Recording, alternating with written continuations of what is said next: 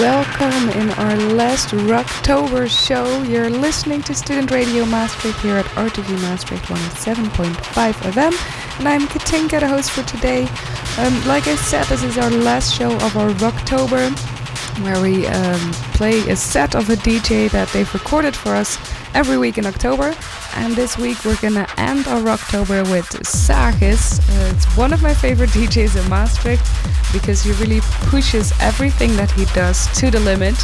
You've already heard the beginning of his set. It's gonna fill up the complete hour.